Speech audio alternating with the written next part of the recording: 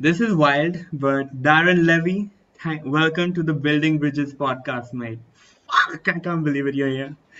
Thanks How for have you having me, been, Omar. man? How have you been? Interesting times. I feel like I'm in a movie at the moment. So we're in lockdown at the moment here in Melbourne, for our sixth time since the beginning of the pandemic, and it's interesting this one because tensions are rising in the I'm public. rising. I'm pretty fortunate because although I'm not able to continue my funny Uber rides, I'm able to Yeah, still make content in any way, shape, or form that I like. So I can stay sane with that. But yeah, it's very noticeable that the city is starting to bubble. And yeah. eventually they're going to boil. They're And I gonna don't know boil. what's going to happen, but I'm just kind of like watching it all go down. It's fascinating. Yeah, because it's interesting because like Australia in January they had opened up everything. You guys like had to open like to be honest, I'm a cricket fan, right? So India, Australia, we have this love-hate relationship with the cricket team where Yeah. we love how good looking you guys are, but we hate how good you guys are at cricket. At cricket. But Fair. in Jan, so all the entire stadium was open. You guys had like 50,000 fucking spectators there and maskless. So I'm like, damn, you're really open. And then whoop, so Was this in Melbourne? It would have been at the MCG. Yeah.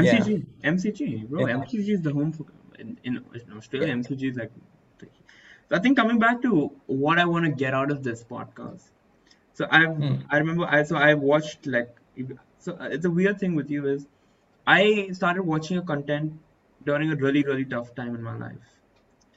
Okay. So I'm in India right now, and if you Okay. know that from April to May, India went through a really bad COVID time. Like the COVID was really bad here. It was exceptionally bad here. We lost a lot of Yeah. lives. Just Mm. the overall horrible time, man. And I had Mm. tested positive. I remember the date as well. It was 28th of April. I tested Mm. positive. And the next day, I was just scrolling through my YouTube, and I don't know what it was. Luke had posted something on his Instagram. Luke, and he had posted something on his story, and it was video of you. I think it was the clip where you were like World Gym, and he was talking about the World Gym, and he was talking like you were talking about like how you came back from gymming and all, and he like you had this bit, where else are they gonna fuck, right? You had this clip, but I think it's a bit more things because during those 15 days, which I had COVID. Thankfully, I was asymptomatic. You really helped me Oh, during that, man. Yeah, so my entire family had tested positive, and you really helped me during those 14 days because I was just like binge watching like 2 years worth of content that you made, and sure. not to get it on a downer, but it really means a lot the fact that I'm able to actually talk to you. And I think one major thing which I want to talk to you is your accessibility with the number of followers and the subscribers, and people see the blue tick, and everyone already jumps to conclusions, you know. Sure. But how important is that accessibility party where you are still accessible? Like for example, you've messaged me, like you were able to like message me and all, and you must be getting thousands of those. But why is it that accessibility so important to you, particularly? Well, just first of all, man, I really appreciate the nice words. And like that never gets old. The whole I guess like the videos provide a level of escapism for a lot of people, and I guess that's what it provided you. Like from the bottom of my heart, I really do appreciate that because that's the point. Yeah, true. So so thank you, man. In terms of the accessibility thing, I think I was thinking about this the other day. I think there are a lot of different types of like creators on YouTube or Instagram or like social media. There's a guy that I follow. His name's Harry Mack. He's a freestyle rapper. I freaking love this guy, and the reason why I like admire him is because he uh, he is able to freestyle like things just off the dome. So people give him words and he does it there and then. It is a genuine talent.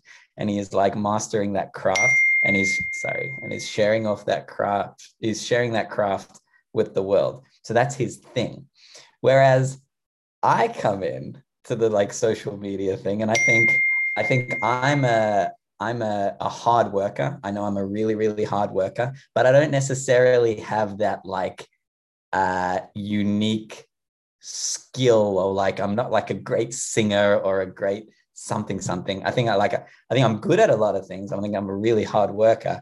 But then so like in that sense, I'm like, I don't think I'm special. I think I'm a hard worker. And part of that hard working thing is to maintain communication with all the people that make this, I guess, possible, as much as I can, whilst still staying productive.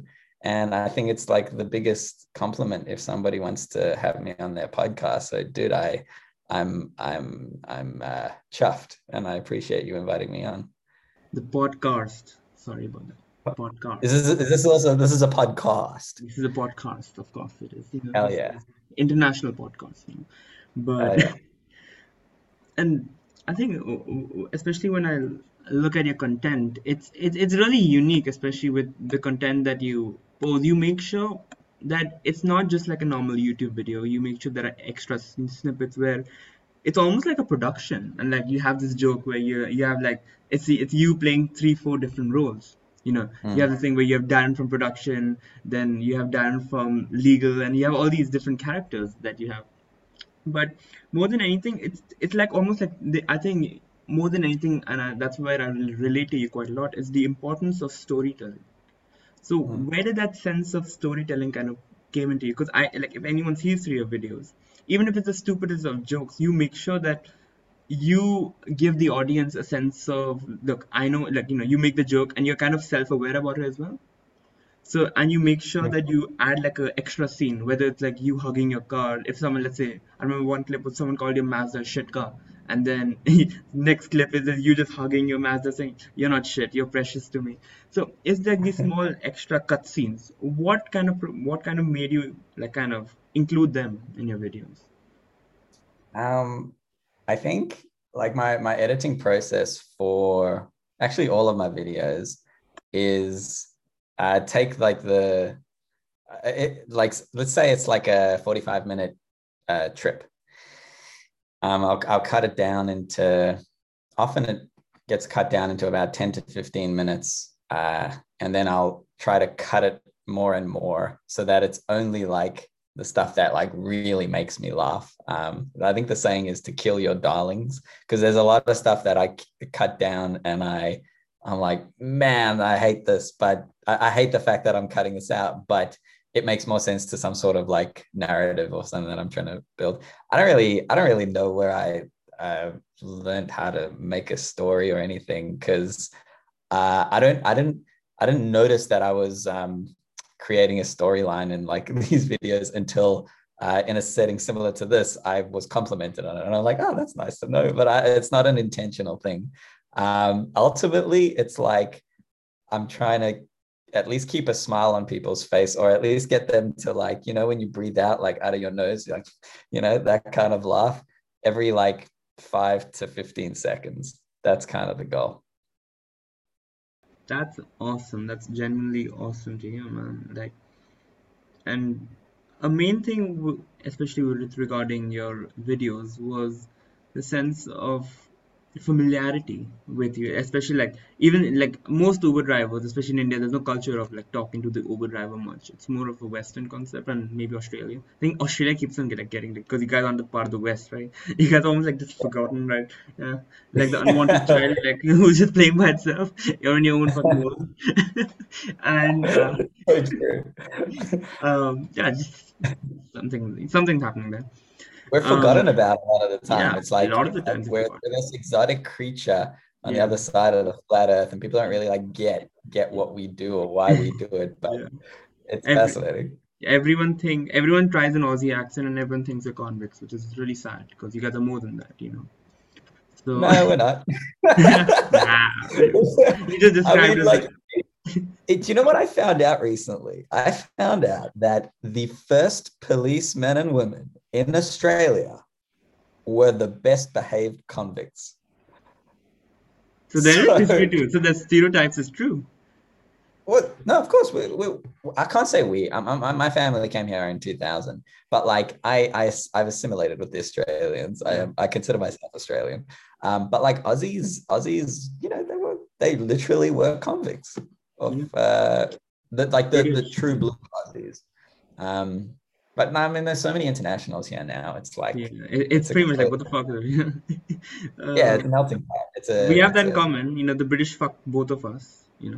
So the British fucked a lot of people. lot, And they that's lost. not an example But thing. Like, India hey, has they, yeah. no, go on. But no, they really liked India, right? So they stayed there for 200 years, and it's literally in our history books. We study about it from grade 3 to grade 12. We study about the history of how the British ruled us over. But it's You beautiful. know, Yeah, there's one thing that I don't want to say regret because it's not really something that I was overly interested in at school because I was more of like a math science dude. But like, it was never part of our like fundamental curriculum to learn about the history of effectively the world. You learn about like here, you learn about Aussie history, but we don't like, I don't know much or anything about like Indian history or Asian history or even American history and stuff. Like I've picked up bits and pieces of this from traveling, but nothing really from school.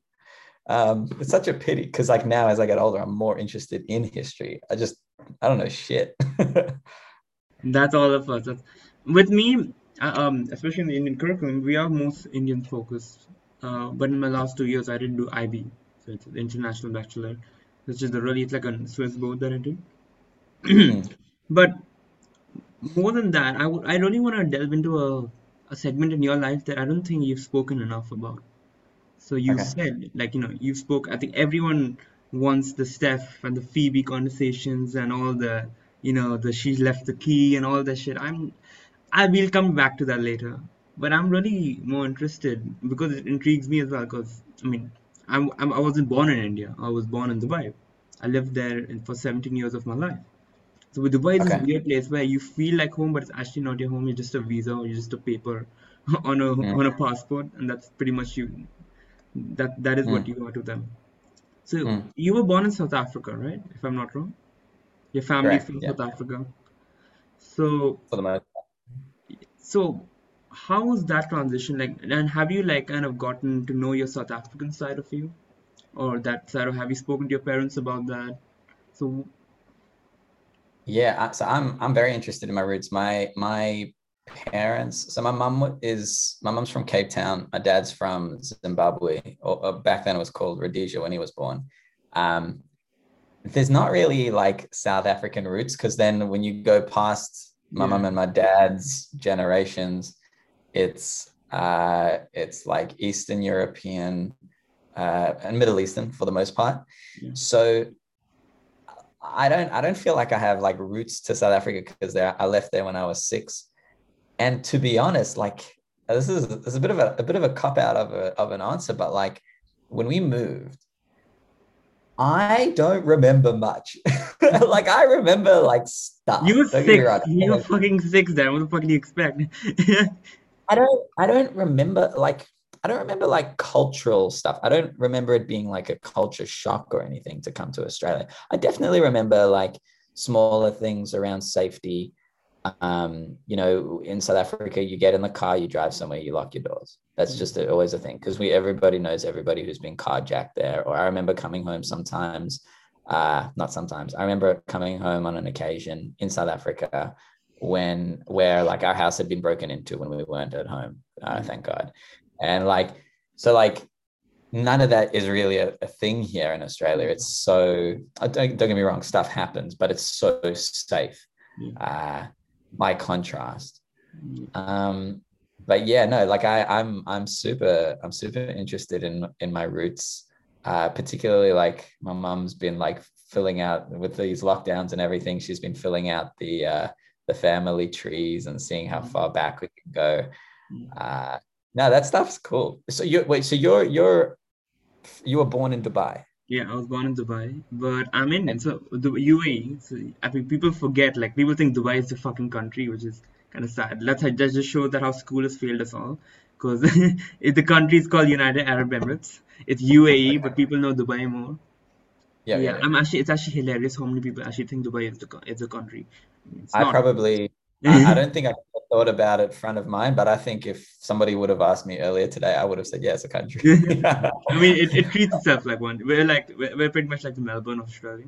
Like, we So, know you were born in Dubai Dubai. I and you lived my came to, life. So like, a bit of history about me, flex. mm, Both my parents were born in India. My mom's from Lucknow, it's a place in UP, and my dad's from Chandigarh, which is Punjab, it's a place in India. Google it. okay. But so my parents came to Dubai. My dad had got an opportunity. He works in trade, foreign trade, and Dubai that time was just coming up. Like it was a desert. It had just gotten almost like 23, 24 years of independence. It was again with the Right. British. British really love us. Um, but with them, they shifted to Dubai for like just my dad. Like, Dubai has this thing where it's a transitional economy where you can never live here forever, but you can live here. People come here, earn, and go back to the country. That's pretty much how Mm, Dubai works. So mm, 95. It's another funny statistics. The locals who live there are a minority in the country, where mm, 95% of the country is are expats, and only like 4 to 5% of the population are locals, or even smaller, I believe. yes. And it's really fascinating just to see the statistic where when my mom and dad did come, we it's weird thing where it's like the immigrant story without the payoff in the end. That's what I would consider it. I'll tell you why, Because you but because you don't get a citizenship you don't there. get a citizenship. You get benefits, but you have to get your visa renewed every 1 or 2 years. And it's a Okay. weird thing where it's almost like a reminder every time um, to get your visa renewed, where you know that you're not part of this country. You're not a citizen here, so you need to get renewed again and again. Okay. So my parents came in '95. My mom and dad, they came from Delhi to New Delhi to Dubai, and that time Dubai was nothing, right? It was barely a population of 1 million, and Mm, so throughout the years, so they've literally seen people go from ew, what is that, to ooh, that's Dubai. So they've literally seen the transition, and we ended up going back to India in 2019. So they were there for 24 years. My mom was right. there half her life. My mom was only 25 when she left, and she left almost when she was 50. So Mm, the interesting thing with Dubai is, and I was born. So my brother was born in India, uh, but I was born in here. I was born in Dubai, and the sense of identity is really interesting. I don't know if you felt like that, where I was born in a country that doesn't accept me, but I accept it. Where mm, every day I sang the national anthem of the country.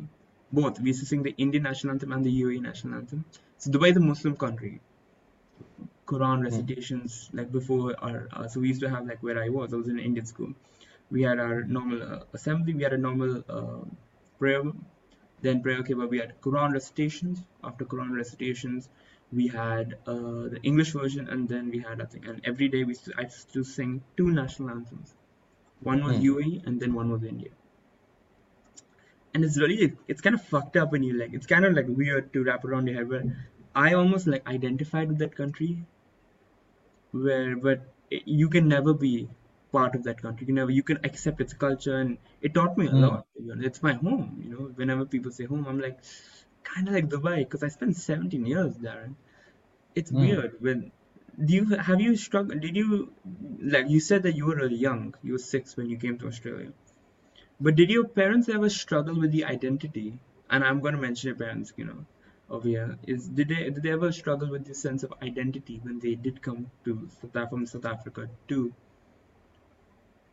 I think so my mum's like she grew up well most of her life in South Africa when she was like young, so like through her like teens, 20s, 30s, 40s, and she she still considers herself South African. Like that's her, as you referenced it, as an identity, like she's South African. And she's like, that's her home, I guess. My dad, I think, like when we moved here, it was like the process of moving here, and in order to get the visa, like he had to like set up a business that does X amount of turnover and all of this kind of stuff. These are the hoops that you have to jump through to become an Australian citizen, because he did it, and there's so much pride around that. Um, I feel like he was the quickest to adopt the "I am Australian" kind of thing, and it's cool. Like he's a proud Aussie. A lot of people say, "Oh, you still got a South African accent," but he's like, "No, I'm Australian," and he like he's really proud of that, and like for bringing the family. Um, for me though, like yes, I identify as Australian, but there is something that I've seen in a lot of countries, or just almost anyone who lives anywhere else, like patriotism. I don't have that sense of patriotism. I'm Same, like same, same. you don't? I lived Not even 7 years with out of India. So I was almost 18 when I shifted back to India. So but your my parents are Indian. parents, yes, of course, and that's I think that's where. Sorry to cut you off, but yeah, they do have that sense of patriotism. It was this weird sense of patriotism where the more we lived outside Dubai, the more we lived outside India, we kind of overcompensated for the patriotism, where we made sure that we didn't lose that sense. So my mom and dad made sure they inculcated with me with all Indian. We went like way too on the left. Like, we Yeah. were like my mom and dad, my dad especially made sure we were Indian by heart, and every day he made sure we knew that. Is that because it's easier to connect with other Indian communities in Dubai if you're We had that, yeah. Indian? I think it was a sense that we got really lucky in the sense that I found a community there. We had a Mm. community called Swajan. So Swajan means togetherness in Hindi or Sanskrit. Swajan Okay. means group or community. That's what the translation means. So Swajan. So technically I'm part of the Kais community. That's what I Okay. am. And I'll explain it to you later. The Kais communities, we were like the writers, the poets, the of the kingdoms and all. That's what I come from. It's the term Mathur. So technically we're from a place from Mathura, but that's another. We don't need to get historical here. So Mathurs, all the names were Kais community. We had this Swajan thing which has been there since the late 70s, where UAE was formed in 71. Within 5 6 years, you gotta have an Indian everywhere, right?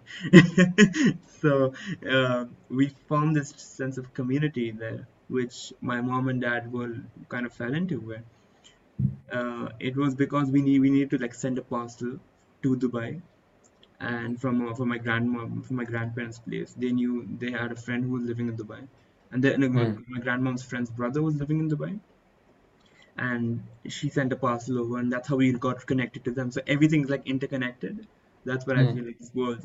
It's just meant to be, and we just got into that group, and that group was family. That Mm. the sense of group, I don't have that over here. I don't. Of course, you have family here, but it's like meeting we had this thing called we had a potluck without the pot, obviously. It's illegal, unfortunately. But we had a potluck where we used to meet every single month. And it's a weird thing when something is just part of your routine, you kind of take it Mm. for granted. And it's only when you don't have it that you actually miss it. So Mm. that was there, and it was a sense of belongingness that really helped my parents first adjust to this place, Mm. and then they passed those values to me, and like a lot of us in the group, we grew up with each other. And another thing that really cemented their status of not friends but family was my granddad. So my grandparents used to live with us since 2010, Mm. and mm it was hard with grandparents living in another country. It was very difficult to process, and so my granddad passed away in 2014. And it's in Hindu culture, we're not allowed to cook for 14 days after the person has died. It's considered bad omen. That's a religious Okay. thing. I still can't get around it, but I understand it's almost like bad karma. So the term Okay. karma actually comes from the Hindi word karm. Karm means Okay. what are your deeds. So yeah, Okay. this is a Okay. good. And what I found from that was every single day, and for the 14 days, we got breakfast, lunch, and dinner from the people of the community. Mm. From our group that we had, the potluck of 12 or 13 families. Breakfast, lunch, Mm. dinner for 14 days now. Mm. And for me, it was. I got emotional in the sense you have that support system that's there, which is just Yeah. it's only you can just dream of. And and it's only when I left in 2019 that you do miss that. Of course, you do miss. Of course, you have your family, you have your relatives here, but the bonding that you have there, you're bonded by birth. You're bonded by almost a sense of community. Hmm. Did you have anything similar? I'm not like similar to what I had, but do you had anything similar experience of community? What was your community like? So I was born Jewish, and there are like Jewish communities around the world, which are, I mean, like what you were explaining there with I can't remember what was the name of the group that Swajan, yeah, Swajan. yeah. Swajin. So you like your the Swajin group that like brings you food when someone's passed. There's actually a very similar custom in Judaism when somebody passes, your family. It's called sitting shiva. I don't know. I can't remember how many days it is. It's something like 5 or 7 days. Similar type of thing. You don't really go out. People come visit you and they bring you food and stuff because you're not like they don't want you to cook or clean the house or anything. Like everybody comes and does stuff for you. So like that kind of yeah, community. I think it's very common in like so many different like cultures, religions. But it very much does it very much is something that we I guess like kind of take for granted, 100%. because like I even know like stuff with like whether it's Jewish community or I've had this conversation with people in like different types of Asian communities, Greek communities, Italian communities, because we've got all of these little pockets here around Melbourne. And I know like people in these pockets, and it's the same thing. We often tend to complain about the little annoyances that they bring, but we don't realize how freaking great it is to be a part of that warmth, because it's often like you say, like when someone dies or when crisis hits, that they just bring you in for that very big hug. So I think like for me growing up, it was very much so like the Jewish community. I went to a Jewish school, so that's the community feel that I had for sure.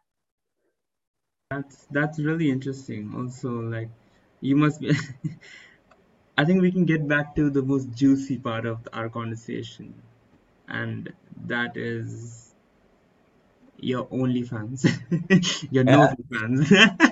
Nah, sorry. Yeah, I've done my research on you, Darren. Don't worry. I've Fair fucking enough. stalked your Facebook, man. That's how much I've done it. But yeah, Ooh. What's that, on the Facebook? you'll find Did you out find everything. anything? I just saw it like 20-year-old Darren. That's it. So, Ah, that's yeah, all right. yeah, That's okay. That's not an issue. yeah. But I think what I'm really intrigued about is your friendship with Steph and Phoebe.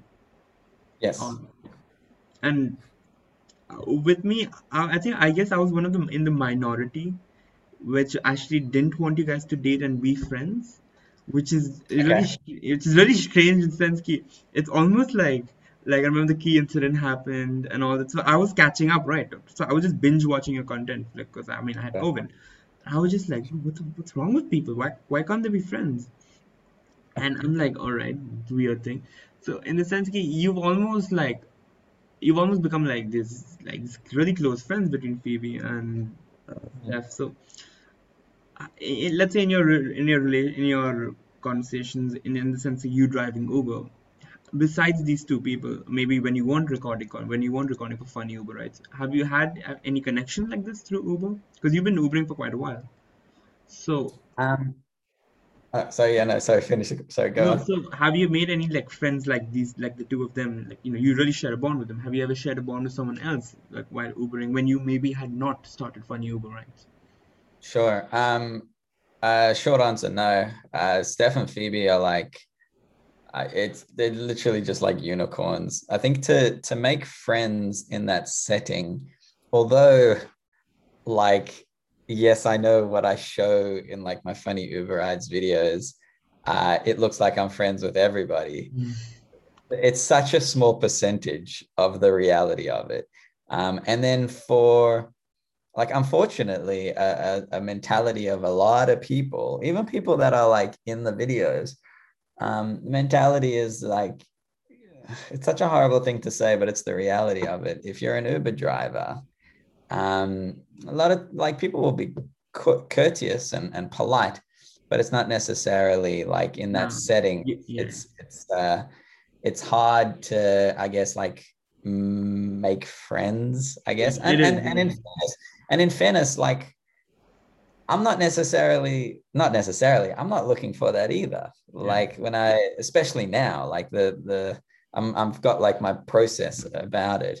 And I think it's also, I don't know if I'm like closing myself off to this, but Steph and Phoebe came along like in the early days of making the yeah, videos where I wasn't really sure what I was doing. I was just kind of like having like feeling around in the dark to see what kind of makes sense. And in the process, I made friends along the way. yeah. Whereas now it's like, all right, I know exactly like what I'm trying to achieve here. Of course, like the whole polite and friendly with people, but it's a bit of a different Yeah, mentality, yeah, if that it makes is. sense. It is. It is. It's very much is. Yeah. Yeah, so lucky though. I mean, like they're just so fucking cool. Yeah. And it's so funny because there's the like the online version of it. And it's like when the three of us are like It's turning it a fucking little bit more on. hilarious. It's so like you can actually see the number of virgins in your comments. Like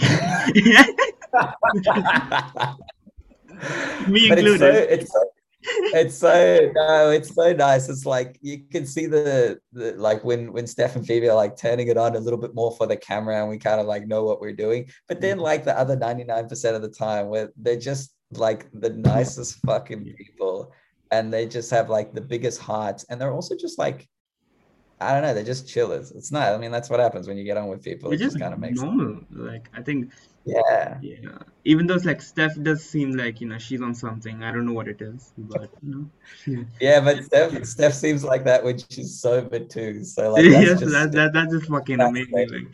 Like It's I've never fascinating. seen someone have 100% energy at all time. Like she's going max. So you've studied science, right? So you've studied physics. So Yeah. maximum utilization of a capacitor of an engine was also almost around 430 to 35%. She's working Okay. overtime. Man. She's working at 85, 90, 95%. So that's like Yeah. insane. Like that's almost unheard of because you Do you can know what literally you yeah. you know what she was doing for work before like the whole lockdown stuff started? She was like personal training. She was pretty much doing like 3 workouts a day. Like like boom. And then on top of that, like partying every weekend, She's like actually incredible going social life. crazy. She's just like go, go, go. She gets energy from people, like proper extroverts. It's amazing. She is, I know because she's pretty built, not gonna lie. Like, she's fucking hench, man. Like, I think she could, like, in a fight, I think she could beat you up and beat all of us up, I think. Ah, look, I'm Yeah. not sure. I'm not sure Yeah, not about sure that, about but that. like, Yeah, like, also, yeah. like, Nah, she's I wore this special shirt for you, Darren. Wore a hmm. really purple shirt for you, and I think you'll really like the shorts, where it's like formals, but a little bit of shorts as well. Oh, So what's going on here? it's a bit I like can't. I don't think you can It, see it. yeah, I just I didn't really see that. I just saw your belly button, and I was yeah. like, oh, I didn't know it was going to be this type of interview. Don't think that was gonna happen, mate. Like shit, which podcast is this? but um, but I think that's where the importance of like I feel the importance of the female energy is in our life.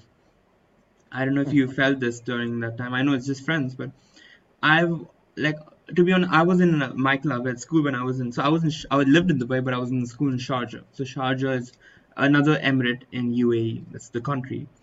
So in Okay. Sharjah, I was in a school called DBS Sharjah, and I would say the thing with Sharjah is you had to have like separate blocks for girls and separate blocks for guys, but we were in the same school, so we were literally blue balling ourselves all the time.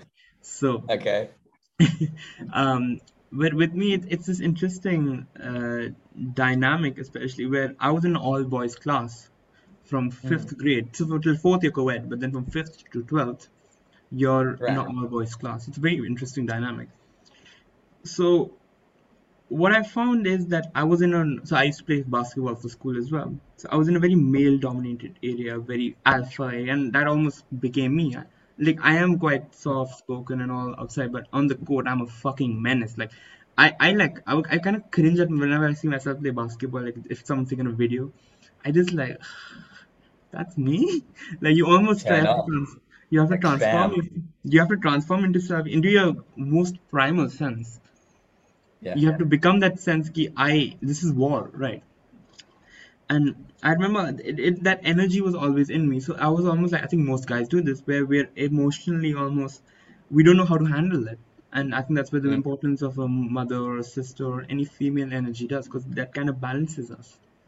So Okay. it's not that that's their only role, but that's the role where they are a lot more in tune with their emotions. Okay. And so in the sense in when I was in Dubai, I didn't have that many. I had so the Swajan really helped me with the female friends part, where the interaction with the gender is was almost non-existent in my school.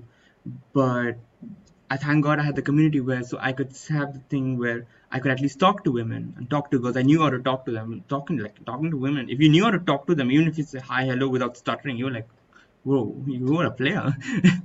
And with that sense is it's but I didn't have that many close female friends. All my friends were guys, and that's when I came back here and I Okay. realized to India and I was in this change of boat. Everything was new to me. It's weird. Have you ever like I felt like a tourist in my country?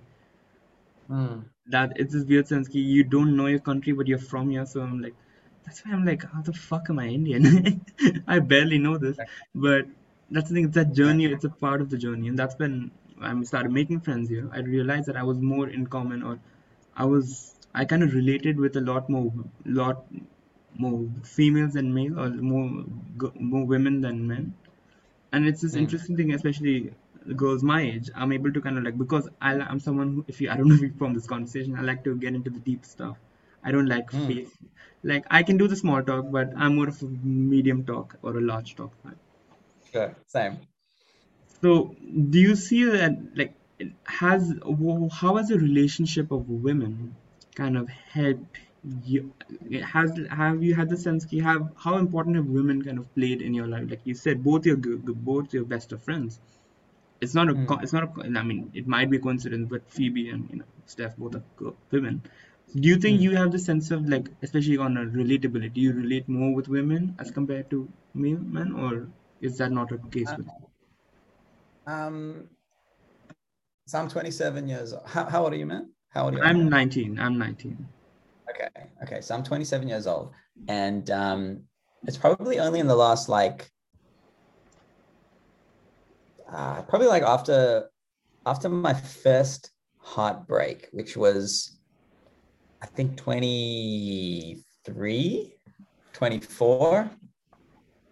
Yeah, I think 20 yeah, 23, something like that. Um, I became a lot more self-aware around when I'm friendly with girls and trying to have sex with them, and friendly with girls because I want to be friendly with them. I think a lot of guys blur that line. Yeah, I true. think, and that's how, stereotypically a lot of guys get caught in the friend zone Yeah. because I don't think they know where the guys don't even know where that line is, but the girls do. Yeah.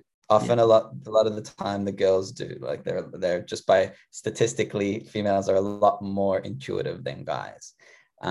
So like at school, like in high school, and after that, I guess I've always had like friends who are girls, but I've also had like close guy friends. So like even like now, there are like three dudes, they're like my boys that I've known for a long time.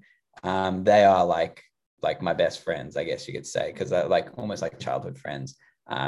Like we get each other, and then like outside of those circles, um, there are like a mixture of like guys and girls, but now I think I have much more awareness around like, yeah, if I'm pursuing a girl, I'm pursuing a girl versus someone to be friends with. So like with the Steph and Phoebe comments, for example, Yeah. um, like don't get me wrong, they're stunning girls. They're very pretty Yeah, girls. They get yeah, a lot of attention from guys because of that.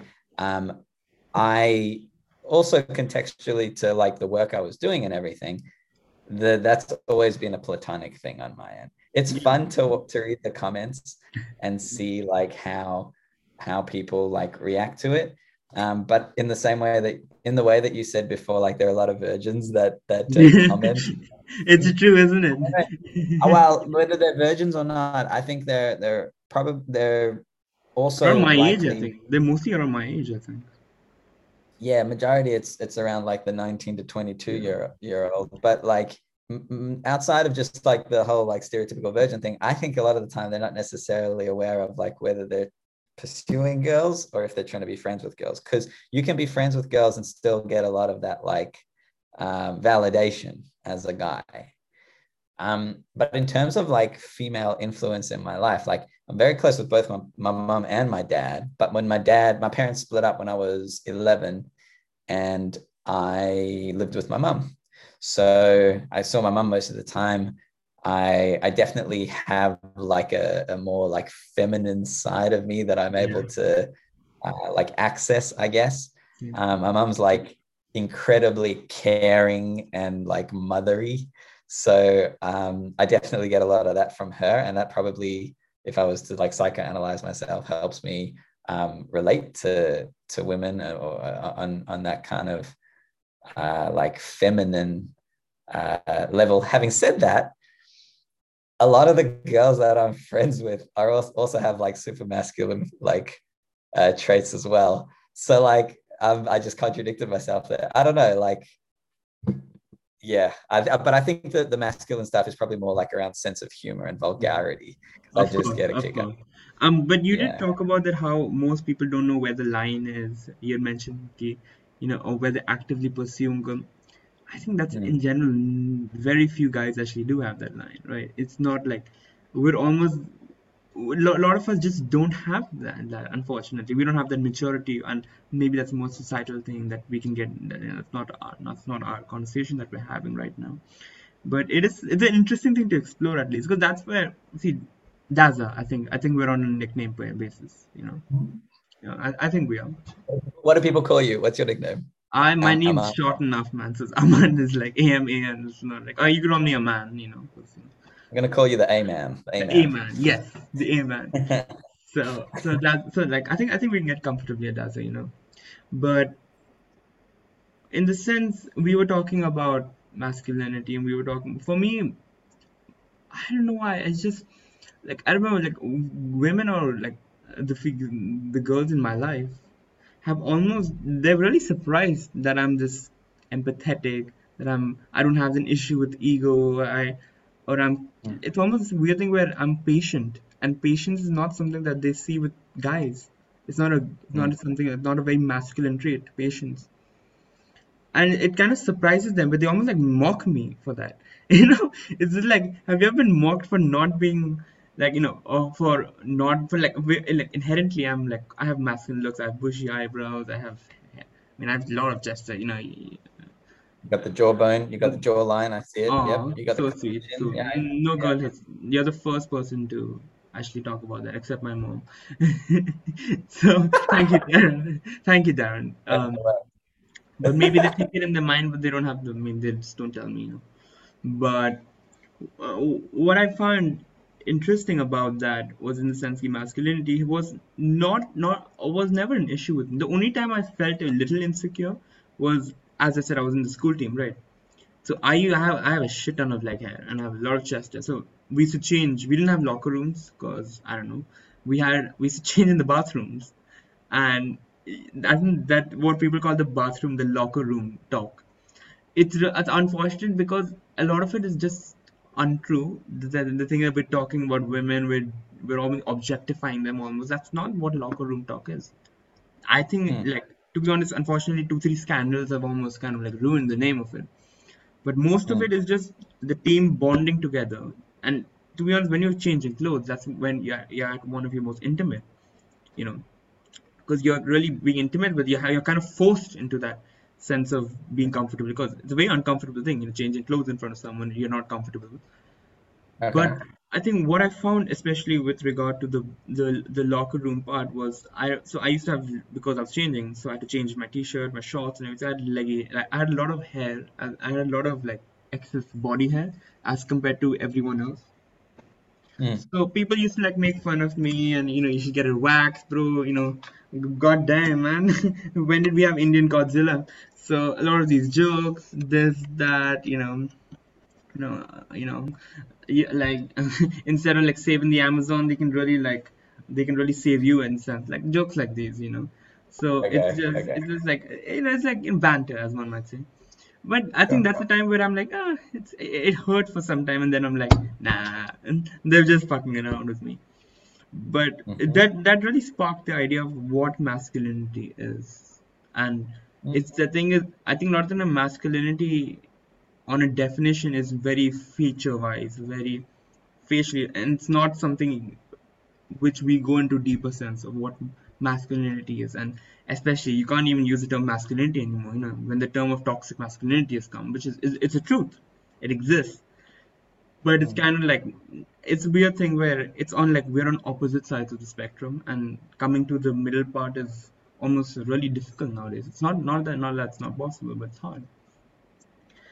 So I think we can. I like to do this thing where I like to let the guest, maybe particularly like if they're interested in asking me a question. Is there anything Mm. you're kind of curious to know me? Curious to know Well, about me? just on that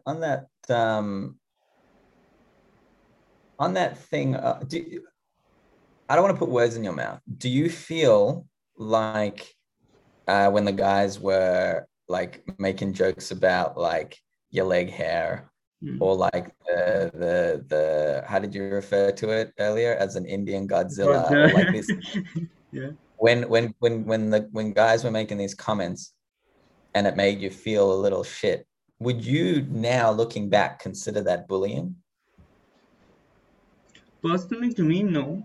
But I can understand. But I, it's a weird thing where context matters, and everything Yeah. matters in context on the intention. The intention maybe initially was trying to put me down, but so that's the thing. No one talks about your reaction to the joke. So if you laugh at yourself, and if you don't make a Mm. big scene about it, then the people know that okay, you're comfortable about it. But the minute you start reacting to it in a negative sense, that's when it can, maybe because now they have an incentive, in the sense that they know that they can get a reaction of you. So Agreed. mentally, they can think, okay, this guy we can pick on. So it's this weird thing where it's a bit like when you come to a new group, that and it's a very primal thing that I love, coming back to the group, the tribe, where in order to show your authority, that's the thing that people will test you, right, to see how you Mm. are. And we get that from nature, we get that from our caveman ancestors, where in Sensky it was always the survival of the fittest. So if you, it's either you sink or you swim, right? But it made you feel shit at the time. It did. But again, I don't like to make my comparison because I knew these people personally, and of course, it did make a shit. And I can understand to an extent it can be bullying. It can be bullying, 100%. But that's how guys talk.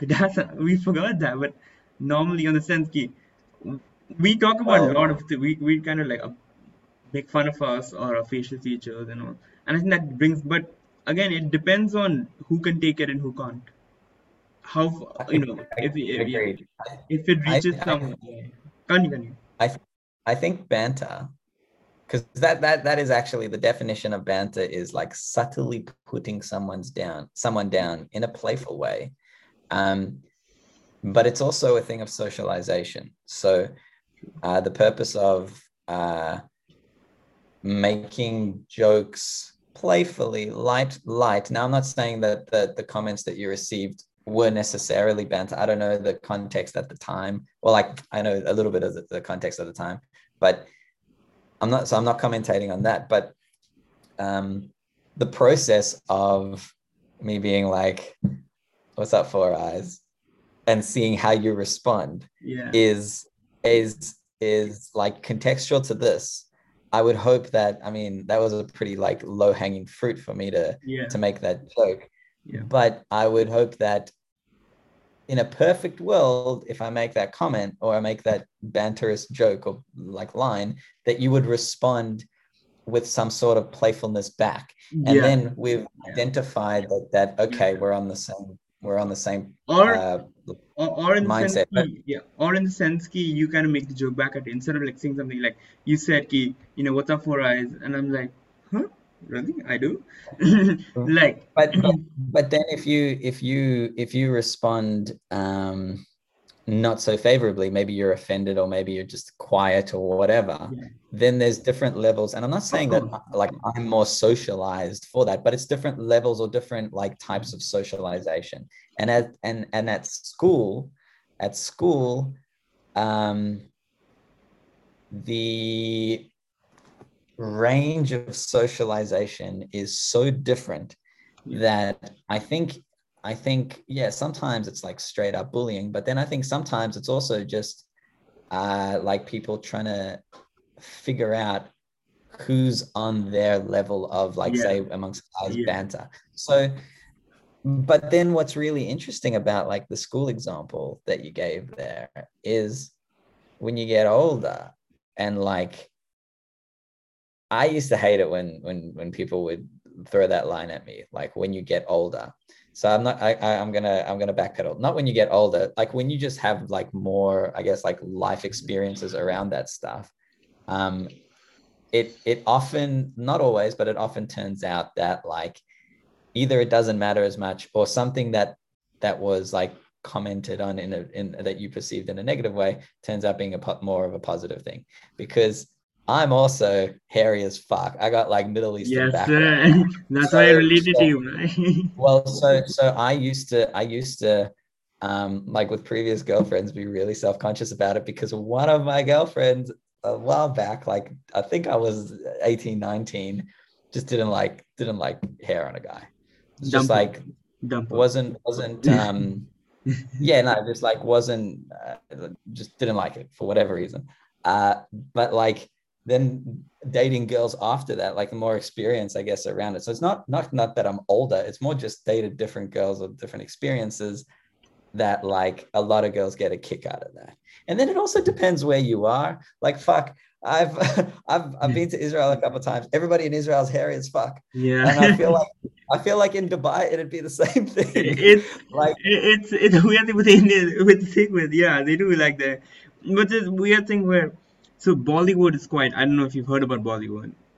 yeah, So Bollywood's quite big, where you can actually see in the 70s and 80s the hair. I don't know if it was in the West as well. The hair was quite the norm, the facial, if not the facial hair, the like in the chest, in the sense that was considered attractive. yeah, But as we like 90s, the 2000s, it became more of the gym body, the less of the dad boards, the more mm, clean cut and all. So in the sense and the two most biggest two most biggest films or the cinemas in the world are Bollywood and Hollywood. It's the Indian mm, Bollywood scene and of course the American one. So in the sense the media also plays quite a big role in the sense the TV show that you're watching, the actors, actresses that are coming up, they also kind of like kind of shape what we consider as the norm. Because mm, what else is our, so for me Bollywood was really important because living outside India, that was your almost like your call to fame in the sense yeah, look, India, right? I identify with that. mm, So it's that sense what's around you and what type of media you're watching, what type of things do mm, what type of content that you consume. And now mm, in the modern sense, 2021, we can talk about the social medias, the Twitter, what type of accounts that you're following. That really factors in. I feel you can gauge a lot about a person by the Instagram accounts that they follow. Personally, yeah. I agree. I feel not a Totally agree. conversation, not a date even. If you Yeah, go through the Instagram feed, you can truly yeah. understand, maybe get a lot better idea, or the Twitter feed or whatever. Or even so, I completely agree by what they're following, but even just what's in their bio. I think I like a bio has become so indicative of personality. I think like initially bios were like what you maybe have achieved or maybe like what you're doing. Whereas now bios are very much like what you believe in. Um, it's a Yeah, yeah, I get it. it's I get it. And I completely understand what you're trying to say. Is that sense you need to almost like everything. I don't know if it's political or if it's social, just social issues. I think we've almost. I don't think we need to get it. It's the sense ki you almost you feel that you're not doing yourself justice when you put those you just put a funny caption. That's why it's a relief when I don't see like a thingy. I'm like, it's really so with me. My caption is I don't know what the fuck is my caption.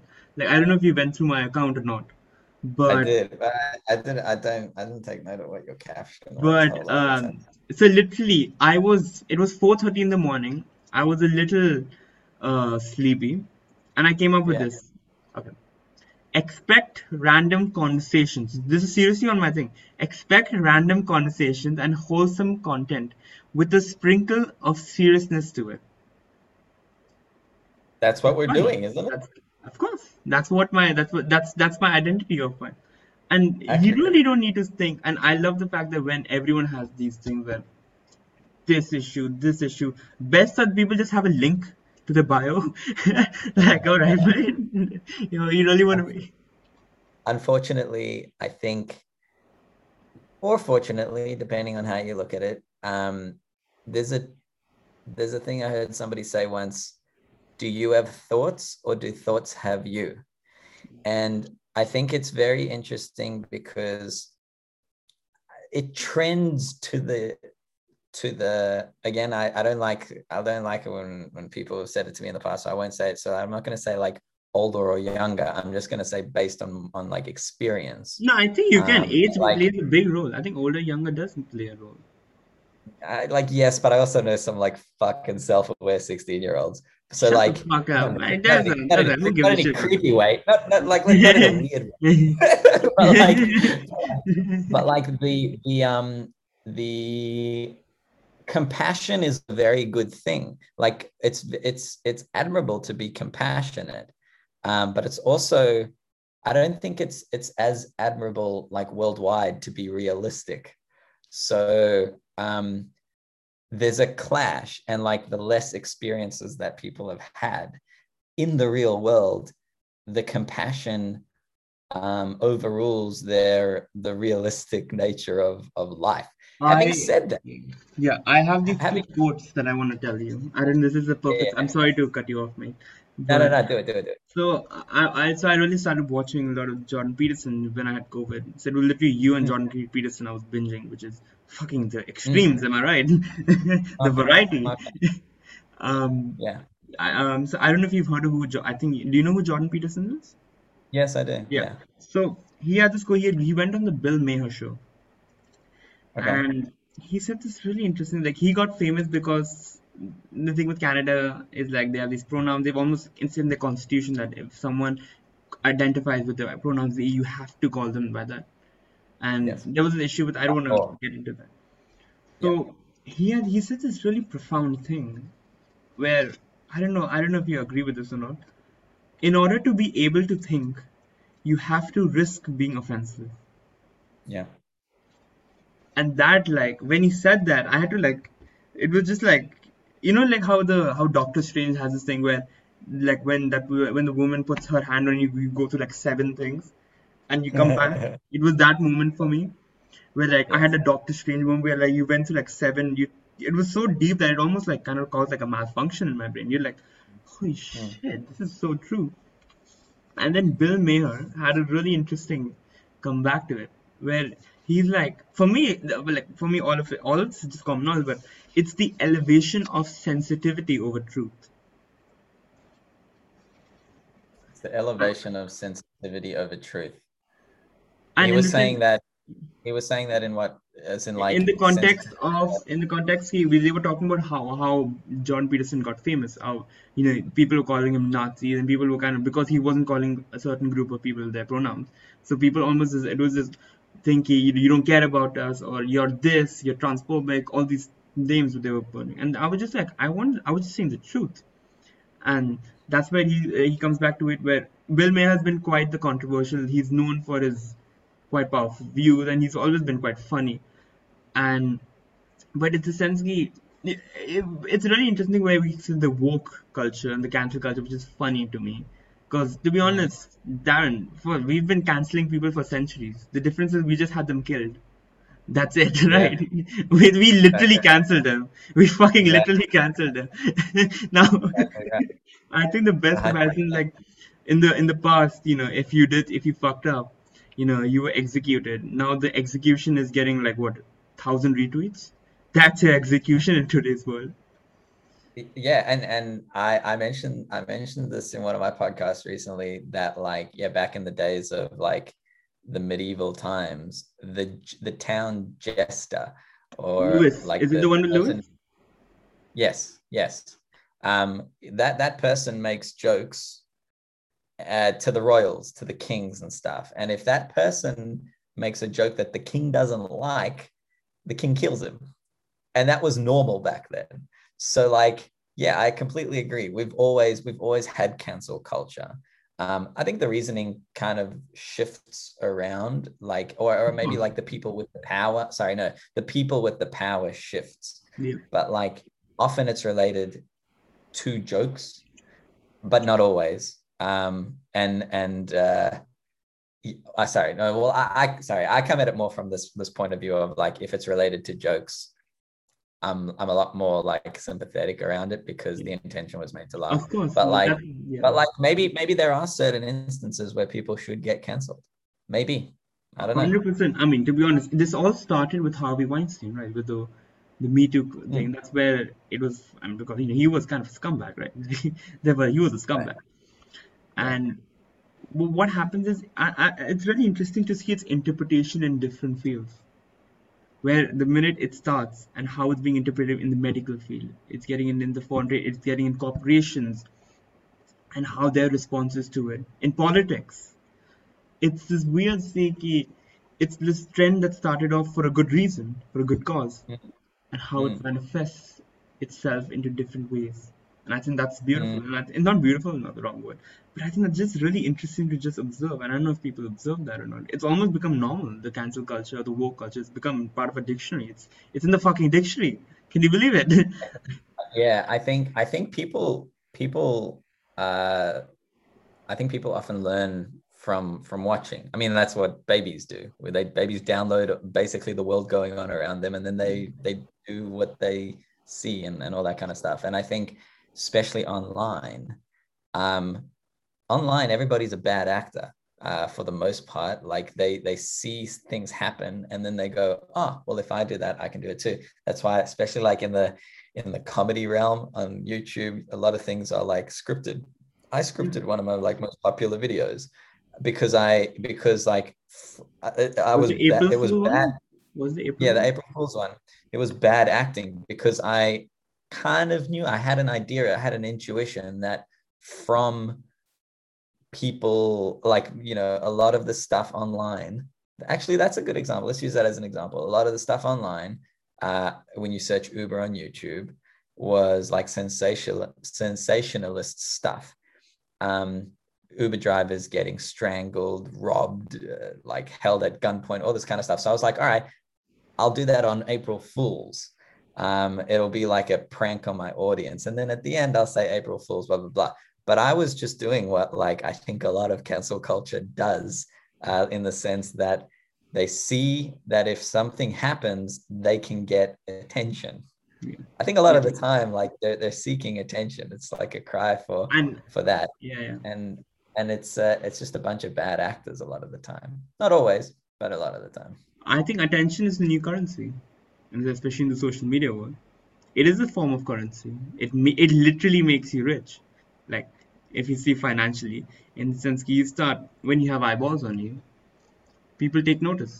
When people take notice of you, Yeah. brands take notice, advertisers take notice. And I'm talking about the social media world.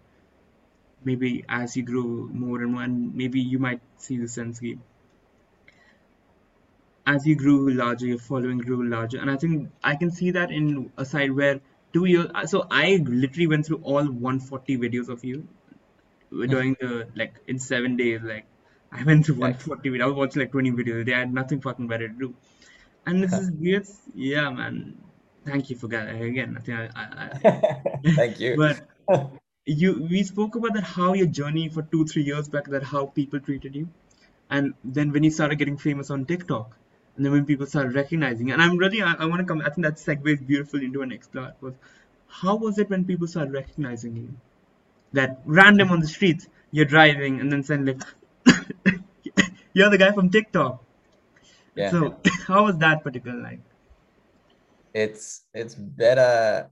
I actually I don't know if I included this in the podcast that I had with Lewis, but he said it, and it just it was an alarm bell for me. It made so much sense. He's like, it's someone recognizing you in person from like the work you've done, all the videos that you've made online is better than a million views. And it's like, hundred because like percent. like a million views is such an achievement. It's such a arbitrary thing, but everyone's like that million number is it's such an achievement. But then somebody recognizing you in the street, like it's just validation at a unicorn level. So like yeah, it's very very nice. It's a lot of fun. I think I'm lucky in the sense that because I get energy from people. Like for the most part, I'm an extrovert that I really enjoy it. So if somebody recognizes me on the street, I feel like a lot of the time, not always, a lot of the time I can match the energy because I am excited too. But it's wild, and it also changes.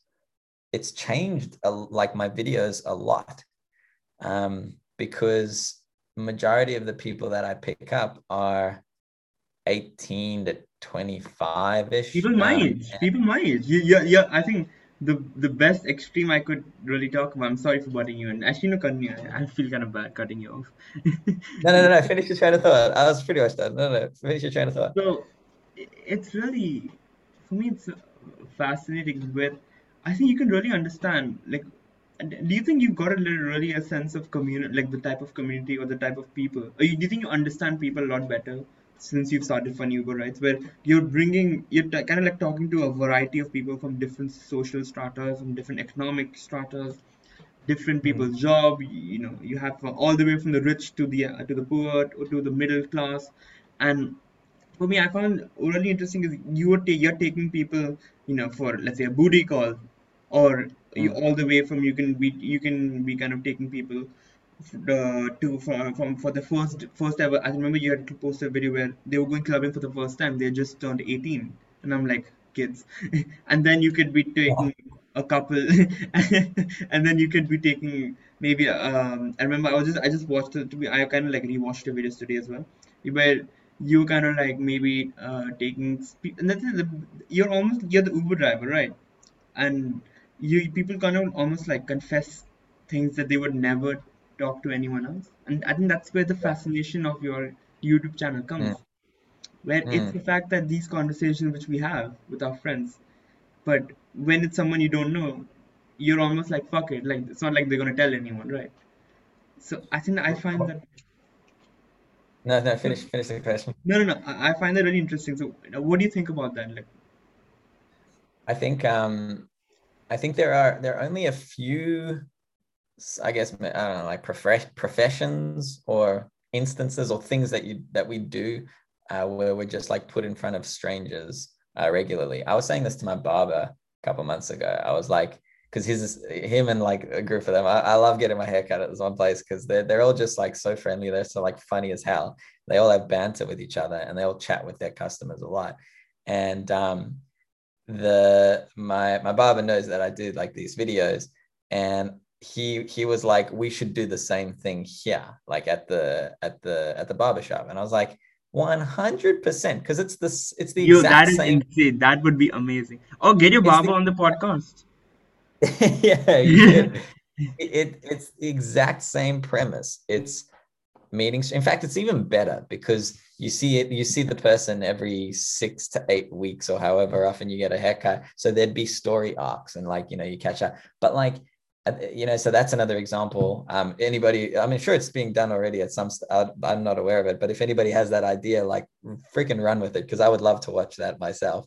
Like, I think the opportunity to meet strangers uh, is such a, for some people it's so scary, And for some people, it's so intimidating. So then if you can watch somebody do it in the setting that I guess I am, or like maybe a barber, uh, it kind of brings it down to earth that like it is it's very doable, and it's a setting where anybody can meet somebody. So like I think yeah,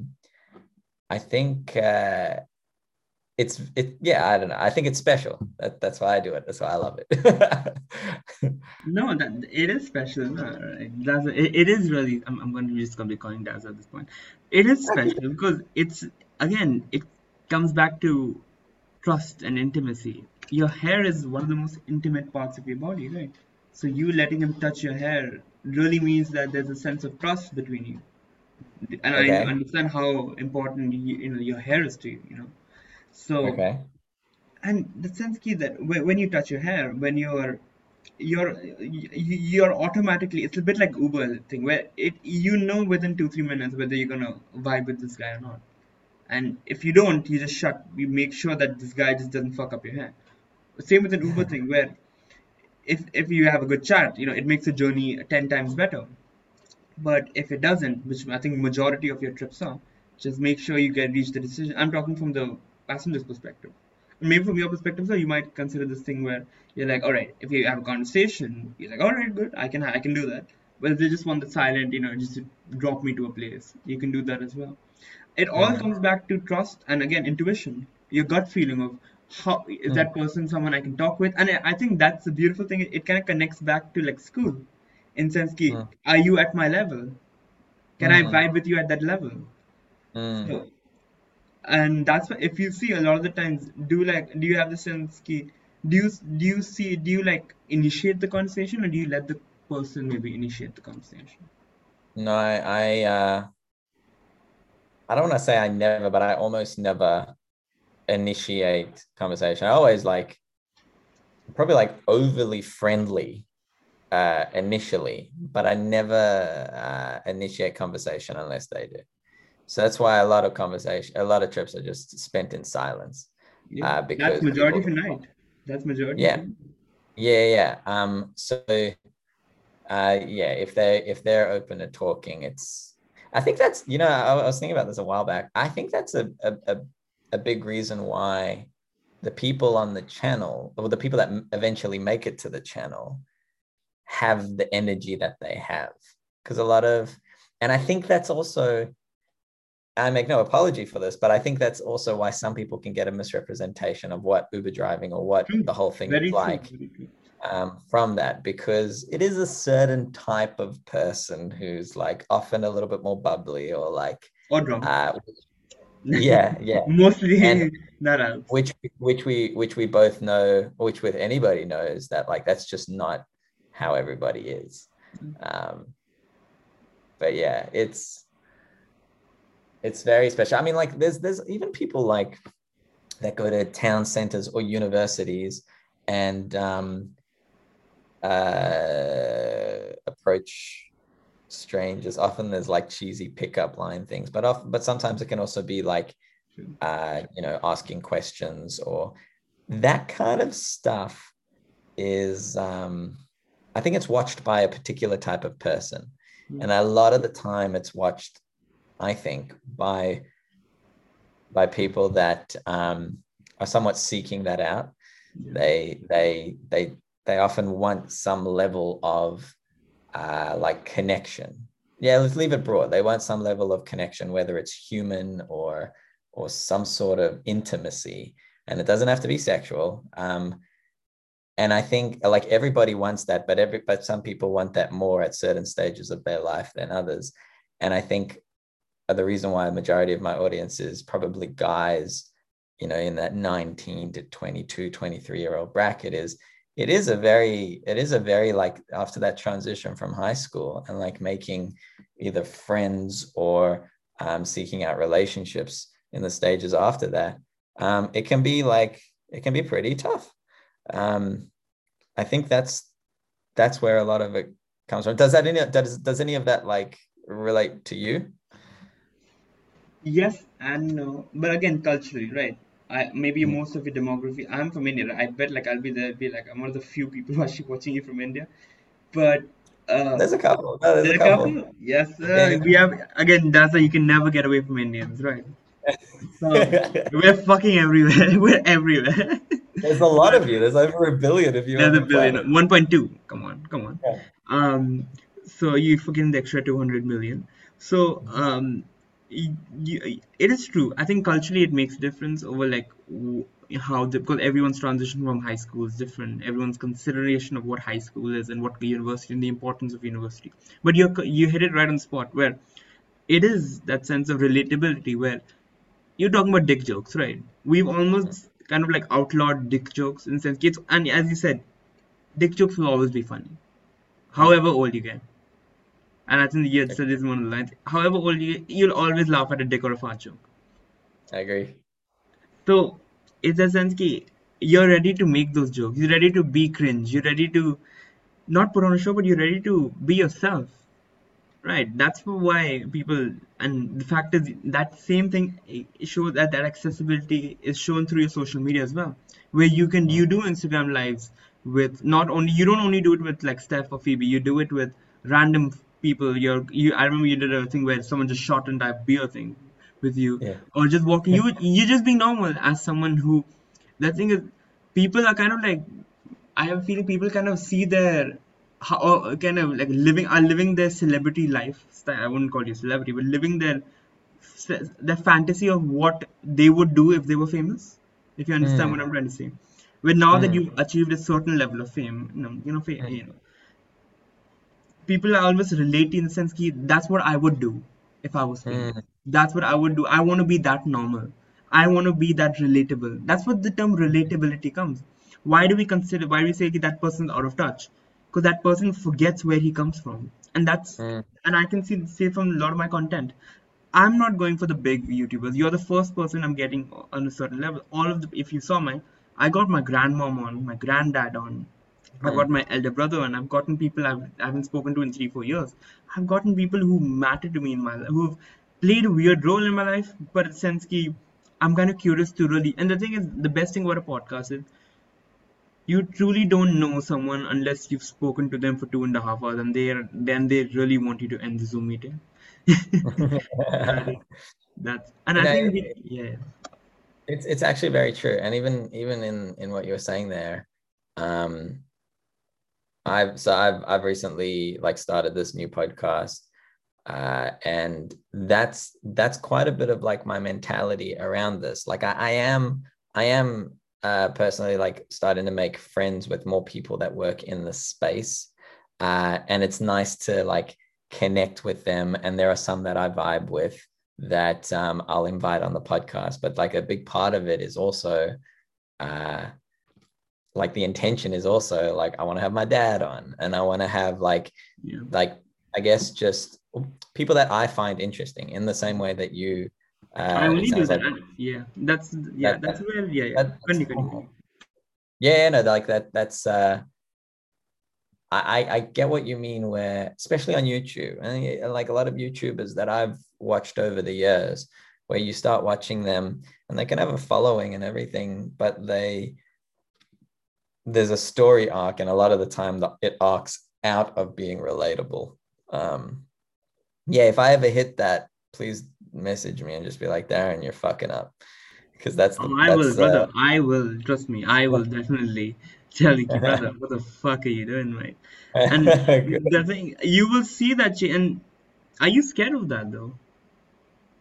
Is that Mm, something that comes in a thought in the sense ki, do you feel that the reason why you are relatable is that just you being you, or do you kind of try to make sure? I don't want. I try to make sure you don't want to kind of lose touch with the people. You don't want to be look at that famous Uber driver, or you just want to be like I'm one of you, right? I'm just a normal bloke. it's funny because like everything and everyone has a story arc, uh, and you can't force anything. So like whatever I turn into, whatever I no, no, I turn into, whatever I like mature Turn into. into. I'm talking like 20 years down the line, because I know I'm going to be doing this for a long time because I really enjoy it. Whatever it molds into, I think would only ever be more exposing of who I truly am. I think that, like my interpretation of that's what fame does to people. I don't think it changes people. I think it just exposes them more to like the the most emotional version of Yeah. themselves. The most vulnerable, I feel. Most of the time, most of the time. Um, so I think, look, hey man, it's credit to my parents, because I'm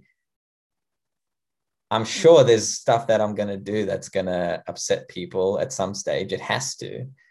But like on the relatability piece, I don't I don't know. It's a really hard question to answer, man. I don't think I'd ever like regret being who I am. No. That's I think that's what, and I feel that's why people love you, right, Darren? I'm sorry to be a fucking fangirl at this point, but that's why people like you because you're just normal, right? You make the like, jokes that thing. You're not polished. You don't have that sense of polish. You have amazing editing. That's one of the like best editing I've seen of ever. But thank you. yeah, but you still have that rawness of you're not putting on a show, right? It's not scripted. Your thing is not scripted, right? And so you made a joke on it being scripted, and people took it real. People took like people. I think you were saying that people actually thought you got like you know mugged or something, and so I guess it does come into that part of whether it's where where the relatability stand comes. Do you wanna again, Dan, the thing is, you know it yourself whether you're genuine or not, whether the thing that you're posting is genuine or not. And that's the thing Yes, is, you're the first judge before anyone else. You're your exactly. biggest critic, but you're also your biggest PR machine. That's how I would Correct. look at it. And I think I want to come to the last part of this podcast. And I know I don't I was all whenever I watch when I was watching your videos, I'm always curious to know one thing, which I don't know if anyone's asked you this, but what motivates you to be even better? What motivates you to okay, what just motivates you to do better or to make better videos or just to improve yourself? Hmm. Take your time to see. I think I think there's a level of no in the most simple answer, failure. Um, but I don't mean that in the sense that I don't want to fail. I mean that in the sense that I feel like I've actually failed on a number of occasions, not like worldwide colossal fail and everything's crashing and burning, but I think this thing of failure, appreciating what doesn't work or didn't work, and then not scrapping it, not throwing the baby out with the bathwater, failing at something, doing a bad job, and then iterating it, trying it again. Because I definitely do, and people in my circles and my family and my friends, they've they've told me that I can be very very hard on myself, and I think that's just a very common trait. But I think something that's helped me deal with that being hard on myself piece is appreciating that, like, uh, if I really enjoy doing something and I do a bad job, it's not a reason to not do it again. It's actually more of a reason to do it again. So between you and me now, like this whole like aspiring photographer thing that I'm Yeah, like, it's like an ongoing, fucking it's an amazing. ongoing, It's so thank you. Thank you. It's an ongoing meme that I've got going at like with my audience at the moment, and it's really fun and it's dumb. But there's like it's actually quite thought out because there are going to be like iterations to this where it starts off with, yeah, I'm taking shitty photos. But the what it's going to mold into is this whole thing of keep taking those shitty photos until they're better. Uh, continue trying your best until it works out, right? Even if you yeah, and fail, it's about getting that one perfect chance. It's about not only learning from your lesson but also knowing how to like eat shit pretty much. or not? No, not Yes. yeah. Yeah, because that does motivate me because I see these things or I talk to people and I acknowledge these dreams or these things that I want, that I really, really want. And so many people in my circles have similar dreams. Everybody has these massive, outlandish dreams, but then they started and stopped after failing the first time. So that very much is like my motivation. It's like whatever you do, just keep iterating, just keep doing a bad job and iterating. So that's like my motivation in a nutshell. I think that's beautiful, man, and I think that's a beautiful way to end this podcast as well, because there's a sense key we've not only covered everything, but I think that's what it boils down to. I don't think I've heard you ever tell you what your true motivation is, and I've done like a distinct amount of research on you. Like to be honest, like, it's kind of unhealthy. If you see my tab, it's just like Darren Levy, Darren Levy, Darren Levy, Darren Levy. Like to be honest, I know quite a bit about your life, Darren. It's a bit upsetting at this point. A nervous laughs and drinks water, and not that person. But yeah, it is with no because with me that's it's you usually I'm not someone who really looks up to people except my parents or like, in the celebrity standards. But with you, it is almost an emotional connection. Like I feel like I'm in front of you. I feel like I think that's what a lot of people do. But for me, it was unforeseen circumstances. I got tested with POC. I got tested with COVID, and Hmm. I don't know. It was like a blessing, man. That and that's what I say is in the sense that people like there are just there are things that are just meant to be. Like it is not it can't be a coincidence that I got COVID and the next day I find your channel. Of course, algorithm and the YouTube helps, but it's Hmm. just like one door shuts and another door opens. Exactly So right. that's what I it took me what like 22 or 23 years to appreciate what you've appreciated in 19 there because it was only after this, it was one of like the big turning points in my life. It was when I came out of like my first like major relationship. I was dating this girl for about 2 years, loved it a bit, and it ended not in the way that I would have liked it to end. And it was out of that and like the opportunities that came shortly after that from like being in a good place mentally. It took time. yes, yes, But this whole thing of like things not happening to you, rather they happen for you. for you.